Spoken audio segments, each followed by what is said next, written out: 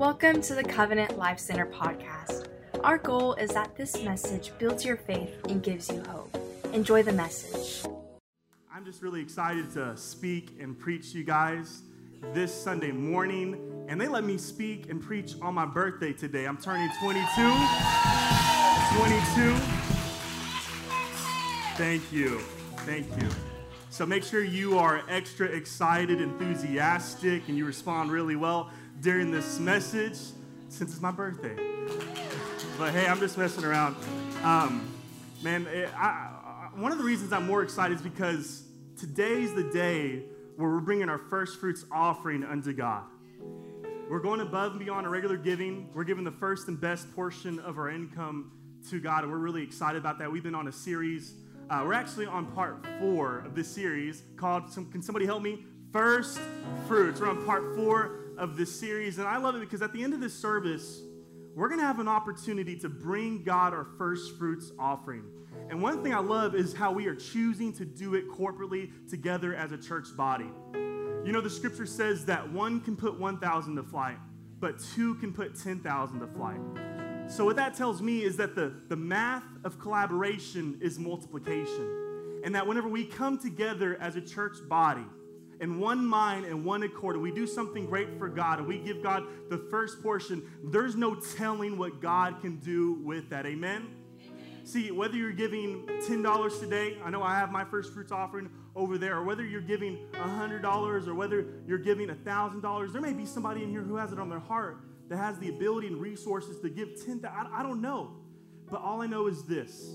Freely we have received, so freely we're going to give. And we don't give to get, but we get to give. And we don't give for a blessing. We give from a blessing. And we love Jesus. I love Jesus. And I want to bring him my best and give him honor and worship and the praise that he deserves. Can I hear an amen already this Sunday morning? So with that being said, I don't want to speak too long to you guys this Sunday morning. Just about 3 hours or so to you guys. And we'll go out. You know, we'll go hang out. Just kidding. I'm not going to keep that long. But you guys ready for the word this morning? Awesome.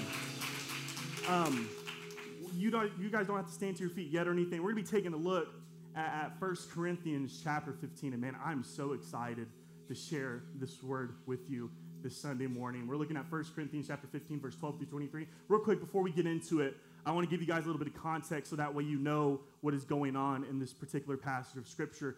1 Corinthians, real quick, before we stand to our feet. 1 Corinthians was written by the Apostle Paul. And the Apostle Paul is actually writing a letter to a church in a city called Corinth. And this is actually a church that the Apostle Paul planted, he established it, he started it. And after he planted the church, he actually left on a 1.5-year long journey planting and starting other churches. But since the Apostle Paul has been gone on this journey planting other churches, there have been false teachers that have crept into this community in the church of Corinth. And they're beginning to preach heresy. They're beginning to spread a false doctrine. And they actually began to criticize the Apostle Paul when it comes to his ministry and his teachings. And what the Apostle Paul is doing in 1 Corinthians chapter 15 is he's actually giving a defense to his ministry and the gospel. And specifically, the Apostle Paul is debating with other Christians on whether or not God can actually raise people from the dead. Because there are some Christians that were saying, you know, God can't raise people from the dead. Yes, Jesus raised from the dead, but he can't raise anybody else from the dead. So the Apostle Paul is giving this debate. Would you mind standing to your feet this Sunday morning as we read this out to you guys? Is this making sense to y'all? So if you're able and willing, you can stand to your feet as we read it out. It says this. It says, "But if it is preached that Christ has been raised from the dead, how can some of you say that there is no resurrection of the dead? If there is no resurrection of the dead, then not even Christ has been raised. And if Christ has not been raised, our preaching is useless, and so is your faith. More than that, we are then found to be false witnesses about God, for we have testified about God that he raised Christ from the dead, but he did not raise him if in fact the dead are not raised. For if the dead are not raised, then Christ has not been raised either. And if Christ has not been raised, your faith is futile, you are still in your sins. Then those also who have fallen asleep in Christ are lost. If only for this life we have hope in, we are of all people to be most pitied. But Christ has indeed been raised from the dead." Say he rose. He rose. The first fruits. Somebody say first fruits. There's our word. of those who have fallen asleep. For since death came through a man, the resurrection of the dead comes also through a man. For as in Adam all die, so in Christ all will be made alive. But in each in turn, Christ, the first fruits. Somebody say first fruits. Then when he comes, those who belong to him. And we're going to land and take another look at verse 20, because that's going to be one of our key verses this Sunday morning. It says this: but Christ has indeed been raised from the dead, the first fruits. Somebody help me say first fruits. Of those who have fallen asleep. Somebody say fallen asleep. Awesome. The sermon title for the last message of this series is First of the Fallen. First of the Fallen, referring to Jesus Christ. This is going to be all about Jesus this Sunday morning. I'm so excited to share it. So before you take a seat, turn to the person next to you, give them a high five and say, wake up, wake up. Yeah, come on. Keep tabs on them. You can go ahead and be seated.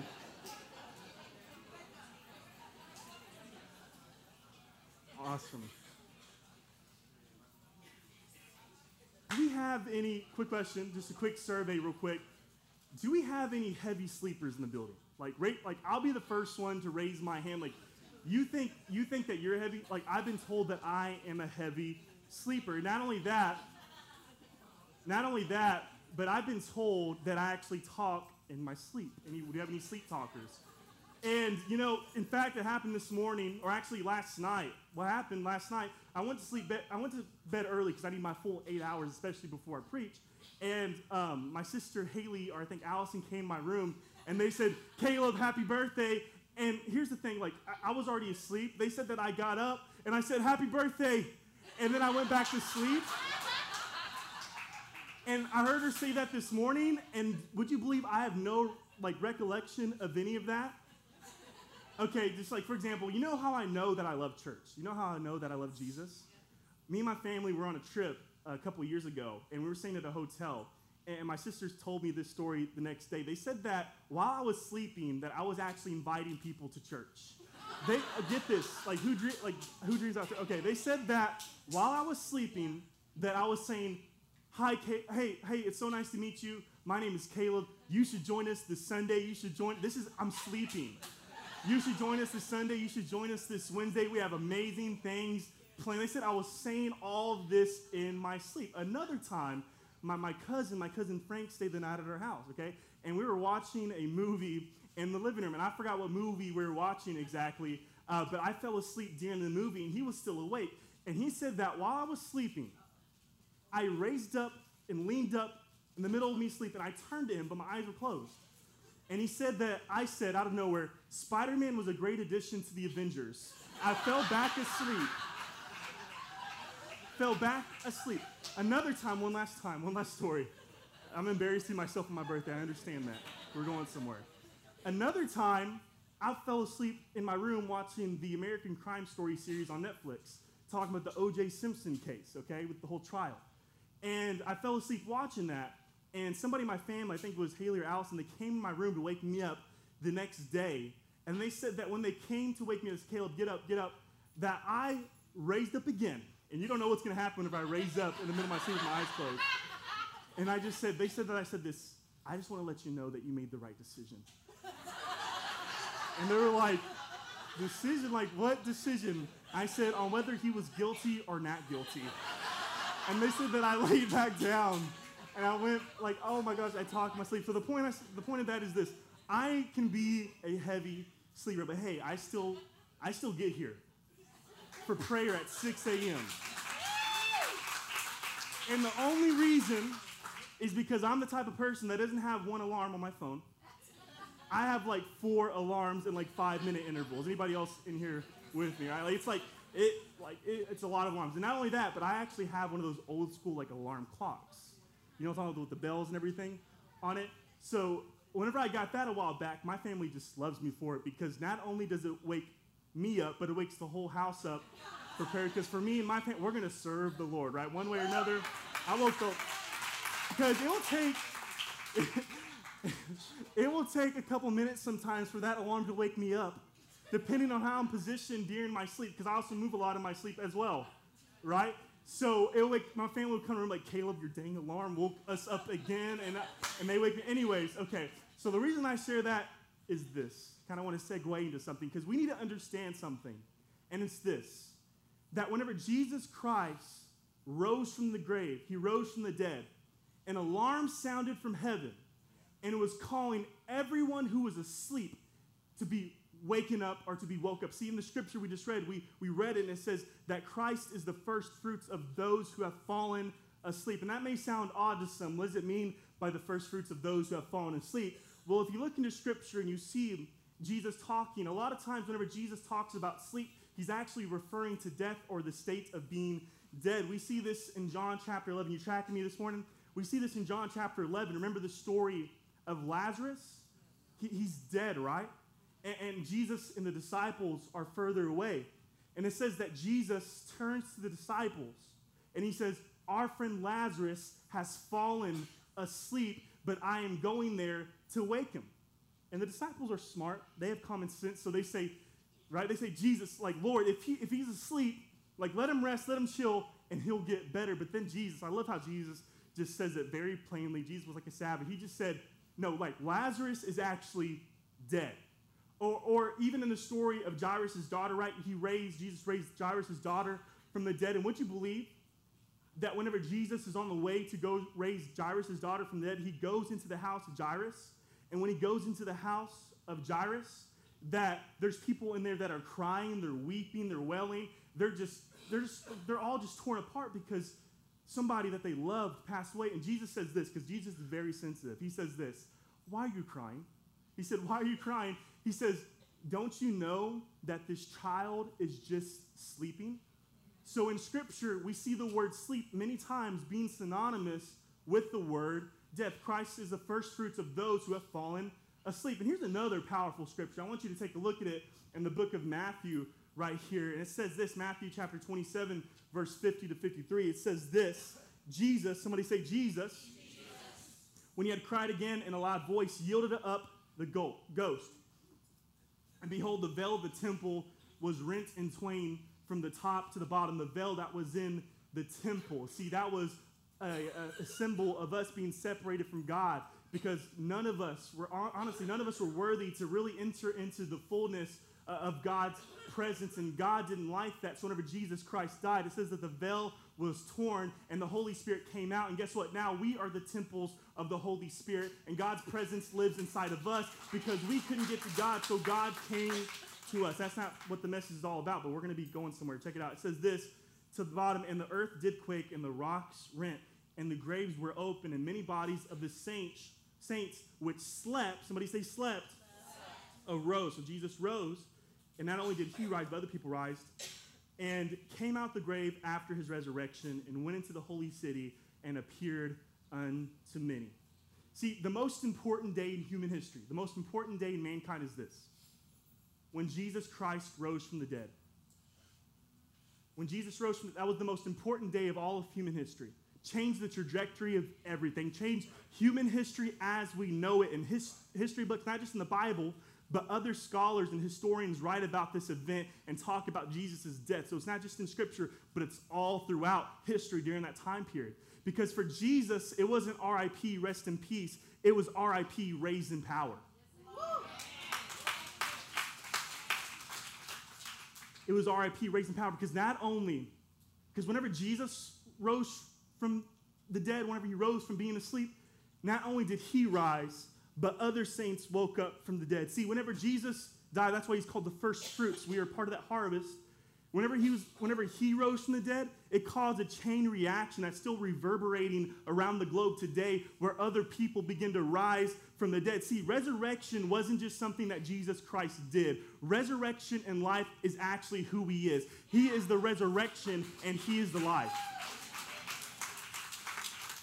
But the issue was, the church in Corinth didn't believe that God could still raise people from the dead.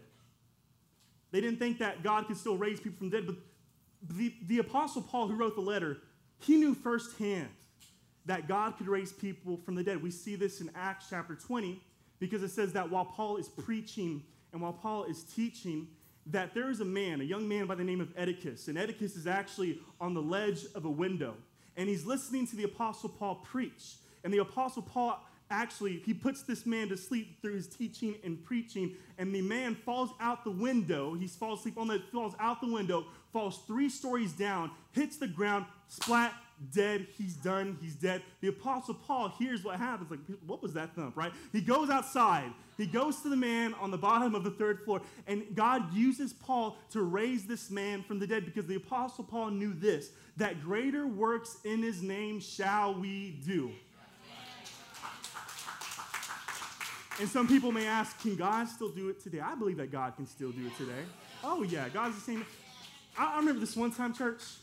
I was about 7 years of age. And I grew up in an old school UPC, United Pentecostal church. And I grew up in this church, and there was this lady, and she went by the name of Peggy. And she had always said this. She said, I want to pass away. And whenever I pass away, I want to pass away worshiping God. Kind of an odd request, but, to each its own. So actually, on a Wednesday night service, she went up to the front. True story. There's people in here that experienced that as well, my family and other people as well. She went up to the front, and she raised her hands. And while she was worshiping God, she fell over silently, like nothing, just gracefully. She just fell, and she passed away right there on the spot. Crazy, right? The church kind of goes into a frenzy because there's family members there. They go into shock, like, oh my goodness, did this lady, like what happened? They check her pulse. She's out cold. They call the ambulance. The ambulance is on the way, and the paramedics are coming. Here's the thing you got to understand, right? Like before someone passed away, you want to talk to them a little bit, right? You want to kind of just share your heart with them a little bit because you know the time is coming. And the family, they wanted to talk to her, so the church actually rallied together, and they said, you know what we need to do? We need to pray. Because there's family here. I know we're going to see her again one day, but we want to have some reconciliation. We want to talk to her. So they came together, and they prayed for this lady, and the paramedics came. And by the time the paramedics came and they came inside, she actually resuscitated. She came back to life, and they took her to the hospital. See, God can still do it. And I don't believe it was just by chance or some, just accident. I really do believe in the power of prayer. And I hear stories today of people being risen from the dead. In fact, after that took place, I actually went with my mom and my family. We went to, after we left from the church service that night, I told my mom, we need to pray for Peggy. And my mom said, okay, let's pray for Peggy. So we pulled into the Big Lots parking lot. And I remember we sat there in the Big Lots parking lot. And I just felt that compassion. At such a young age, my heart was just yearning for that family because you have to understand, we were never designed to die. None of us. We weren't designed for death. Jesus, God, he designed us to live in eternity with him forever and ever, not to die. And that's part of the curse of Adam and Eve and what they brought into the world, the death. So we weren't made to really understand death completely. That's not who we were created to be. So I just had it in my heart. We need to pray for her. So remember we prayed in that parking lot. Remember this, Mom? We prayed in the parking lot. And I remember in that moment just feeling the love of God and feeling this compassion in my heart. I was like, God, I don't know why I'm feeling so broken in this moment. God, I pray for Peggy. I pray for her. I pray that you would just have your way, that your will be done. God, touch them. And I remember that moment just crying. And it was in that moment, church, that I felt the presence of God in a way that I never felt before, not just externally, but internally. And that's whenever I was baptized in the Holy Ghost, and I received my prayer language right there in the Big Lots parking lot because I was hungry for God. Come on. All I'm saying is this, church. Let's make sure that we never water down the power of God. Let's make sure that we don't ever want... See, God can still raise people from the dead today. God can still heal the sick today. God can still open up blind eyes today. God can open up deaf ears today. God can heal the lame. God can deliver people. With God, all things are possible. And we don't have to have church as usual where we go through the schedule, through the systems, through the routines, and we call it quits, and we're done with the service, and we go throughout our week. No, we can be a church where we see miracles, where we see signs, where we see wonders, and where people come, and they receive deliverance and transformation, and people are made new in Jesus Christ, and their life is changed. We are a place where lives are changed. We are a place where people grow. See, what the church of Corinth didn't realize was this, that they were actually dead in their sin. They were dead in their sin. And we were all dead in our sin at one point. And then we were raised to life. Check out what Ephesians chapter 2, verse 1 says. It says this, as for you, you were dead in your transgressions and sins. As for you, say, as for me. As for me. So you need to understand this, church. Hear me loud and clear. When we accept Jesus, our spirit man goes from death to life. That's why we say that Jesus didn't come to make bad people good. Jesus came to make dead people alive. And spiritual resurrection is actually more powerful. We call that spiritual resurrection. That's actually more powerful than physical resurrection. See, I'm going to get down here for a minute. The greatest miracle that could ever take place in your life is this. Whenever you go from a state of being dead in your sin to going to being alive in Jesus Christ. That's the greatest miracle, honestly. See, because Jesus, he was the first fruits of those who have fallen, the first of those who rose from the dead. He was called that because he wasn't just another man. Whenever he rose from the dead, guess what? That gave us the ability to be risen from the dead as well. That gave us the ability to be risen from the dead as well. See, the same power, not only that, but the same power that raised Christ from the dead actually lives and dwells inside of us. And that's a good thought, right? We were dead in our sin. We had no hope. We couldn't be saved. We couldn't save ourselves. I don't care how hard you work. We can never save ourselves. When we get to heaven, it's not going to be because of our good works and our own charity. It's going to be because of the blood of Jesus Christ. We are saved by grace through faith in Jesus. And I want to show you something in verse 22 of the scripture that we just read, because I want to kind of shift our focus a little bit this morning. In 1 Corinthians chapter 15, verse 22 to 23, it says this, for as in Adam all die, so in Christ all will be made alive. But each in turn, Christ the first fruits. Somebody say first fruits. Then when he comes, those who belong to him. Okay, remember last week how we talked about how the whole Bible points to Jesus, right?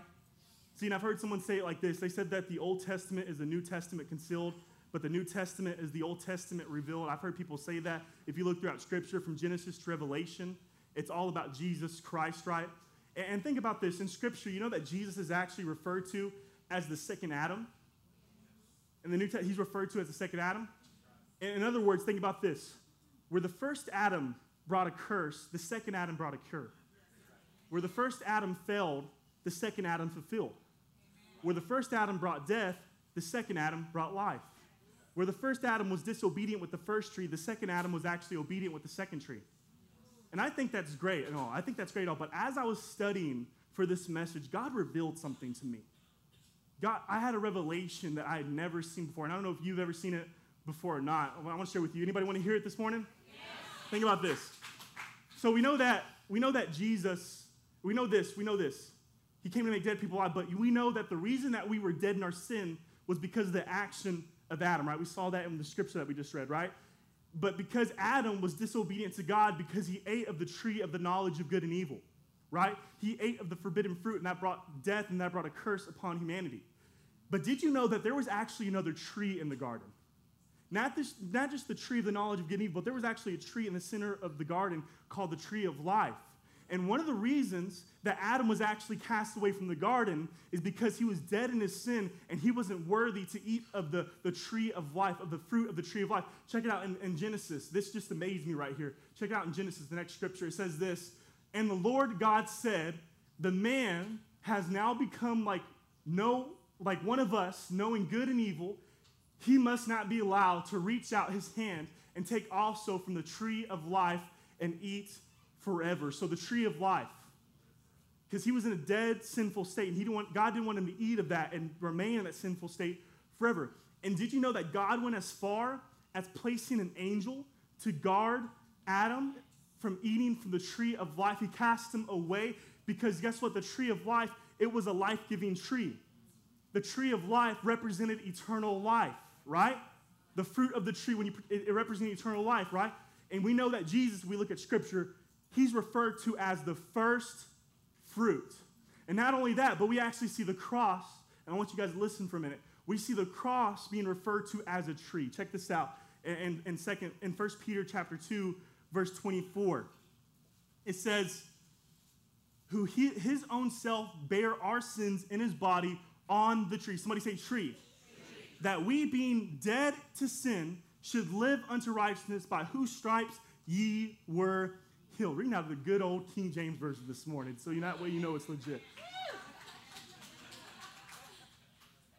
So Jesus, he hung on a tree, and he's referred to as the first fruits. And think about this. Did you know in Scripture it actually mentions how Calvary, where he died, and the tomb where he was laid, how both of those were actually like geographically located in a garden. So Jesus wasn't really in a graveyard. Jesus Christ was actually in a garden. And Jesus Christ wasn't just buried. Jesus Christ was actually planted, and he rose out of the grave like a plant, like a fruit, like a tree, and we are part of the first fruits of that. Now think about this. Think about this. Think about this, because I think you know where I'm going. Even in the garden, the tree of life, it was a prefiguration of Jesus Christ.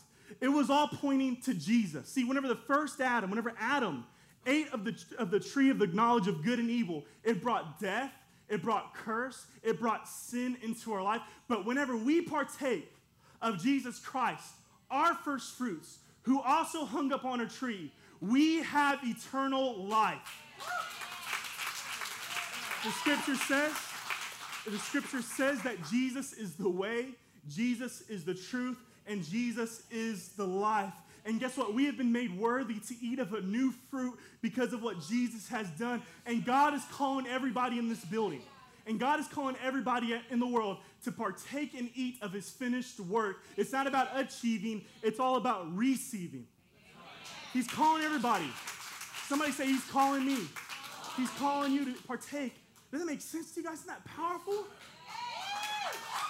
Think about this. Whenever Adam, he ate of the forbidden fruit, this is why it's so hard for us sometimes. Because whenever Adam ate of the forbidden fruit, we developed a new craving and a new appetite that we didn't have before. Now it's in our nature. We have a sinful nature, each and every single one of us. We may have the church, feeling all good, doing all good, worshiping God, Caleb, but there's another Caleb. There's another part of every one of us that's longing for things of this world that can never truly satisfy our souls, our sinful nature, where we developed a craving of sin. You don't have to, learn it. You're just naturally like that. It says that we're born in sin, right? Just innately inside each and every one of us. But God told me that he actually wants to develop new cravings in our life, where we have a new hunger and desire that we never had before. See, and that's the point of us doing this fast. That's the point of this first fruits offering, that we would begin to develop new cravings in our life, and that God would develop a new craving in our life. And that's my only point this morning. My only point is this: create new cravings. Somebody say, create new cravings. Create new cravings. See, the truth is, we are all hunger and desire-driven people. We usually go after what we feel like we want or what we feel like we need. We go towards what we desire. But this is what I've learned, that we cannot fully hunger and thirst after things that we haven't experienced firsthand. I remember years and years ago, I went on a missions trip, and I went to Nicaragua. Yes, I can speak Spanish very fluently as I say that word. No, I can't. I wish I could. Nicaragua, I just like saying that word. Just do not say it wrong, okay? So I went to Nicaragua, and it's in Central America. It's a missions trip. And I remember whenever we went there, there's the pastor and the pastor for the church and his wife, and every day they would invite us to go to their house, and they would make us some amazing, and I'm talking about like some amazing Central American food. They had the papaya. They had all these different, I was like, never had this stuff before. Like, this is so good. But what really got my attention was the fruits that they had there.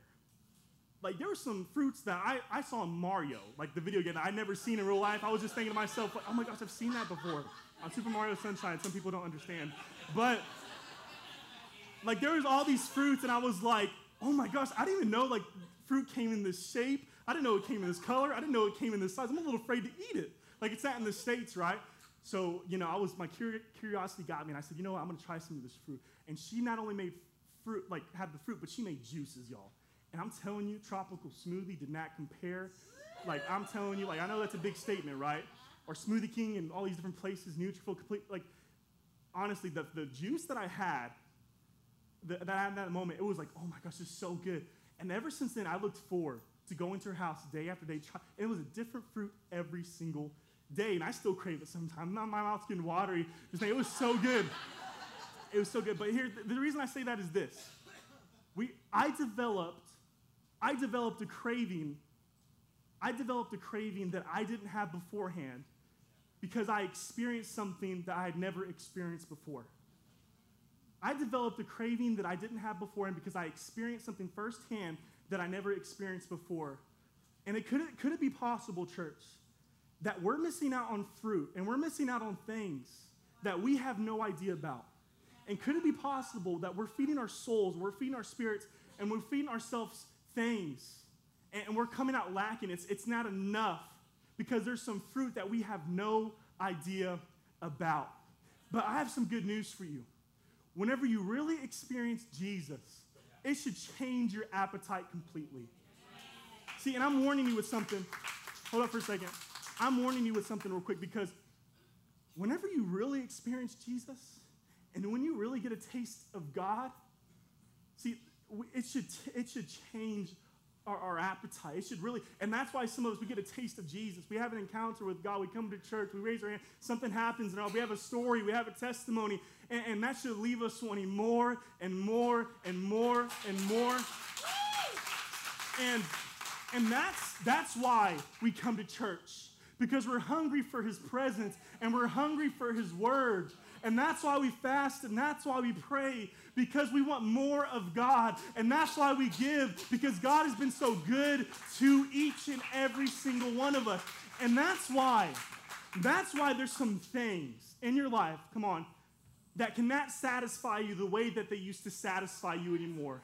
What you used to do in college, what you used to do in high school, what you used to do a while back, a year ago, even this past week, those things cannot satisfy you the way that they used to satisfy you, because only God can truly complete you, and only God is enough. Only Jesus is enough. Substances out there aren't enough. Drugs aren't enough. Alcohol isn't enough. Other people isn't. Sex isn't enough. The thought of what people think about us when it comes to fame, popularity, notoriety, those things aren't enough. Only Jesus Christ is enough to satisfy our souls. See, our souls long for the presence of God. Our soul, it's naturally in us. We long for the presence of God, and only he can satisfy our souls. That's why the scripture says, taste and see that God is good. It's not enough. Somebody say it's not enough. See, Jesus plus nothing equals everything. Amen. Jesus plus nothing equals everything. And ultimately, this is what God wants to do. God wants to begin to change our cravings and our hunger completely. That's what God wants to do, really. But here's the issue I found. A lot of people are just satisfied with sampling Jesus or sampling God. You know, whenever you go to the store and they have different booths set up, H-E-B Plus, Walmart, Sam's Club, like they have different booths set up, right? And they have all these like sample booths, and you get to try a little taste of something. And you're like, for me, I'm the type, I'll go to Sam's Club and I'll go an extra aisle over in an area I'm not even planning to shop in, just so that way I can get a sample, right? Like, you know what I mean? Like, Sam's Club is the best. I don't know which day. If you know the schedule, let me know. You get to go around and you get free samples, right? I'll just go, especially whenever I was little. But you know that there's actually, you know there's a motive behind that? That the objective of the store is to do something. The store, its motive is that you wouldn't just have a sample, but that you wouldn't just have a taste, but it would entice your taste buds and hunger just enough where you're not satisfied with just a sample, but you get your own supply. And it's the same with God. See, sometimes we just sample God on Sundays. Sometimes we just sample God on Wednesdays. Sometimes we just sample God whenever we feel like it. But Jesus doesn't want to be your sample. Jesus Christ wants to be your supply. He wants to be your lifeline. He wants to be the one that you go toward. See, I hunger and thirst after the Lord. See, the scripture says, those who hunger and thirst after righteousness shall be filled. So that tells me this, that God wants to fill me up completely. God wants to overflow in my life. God wants to not be my sample, but God actually wants to be my supply. And in order to do that, God has to change the cravings of our hearts. Thank you for listening to the Covenant Life Center podcast. If you enjoyed today's message, then subscribe and follow us on social media at CLC Victoria. Connect with us by visiting our website, clcvictoria.org.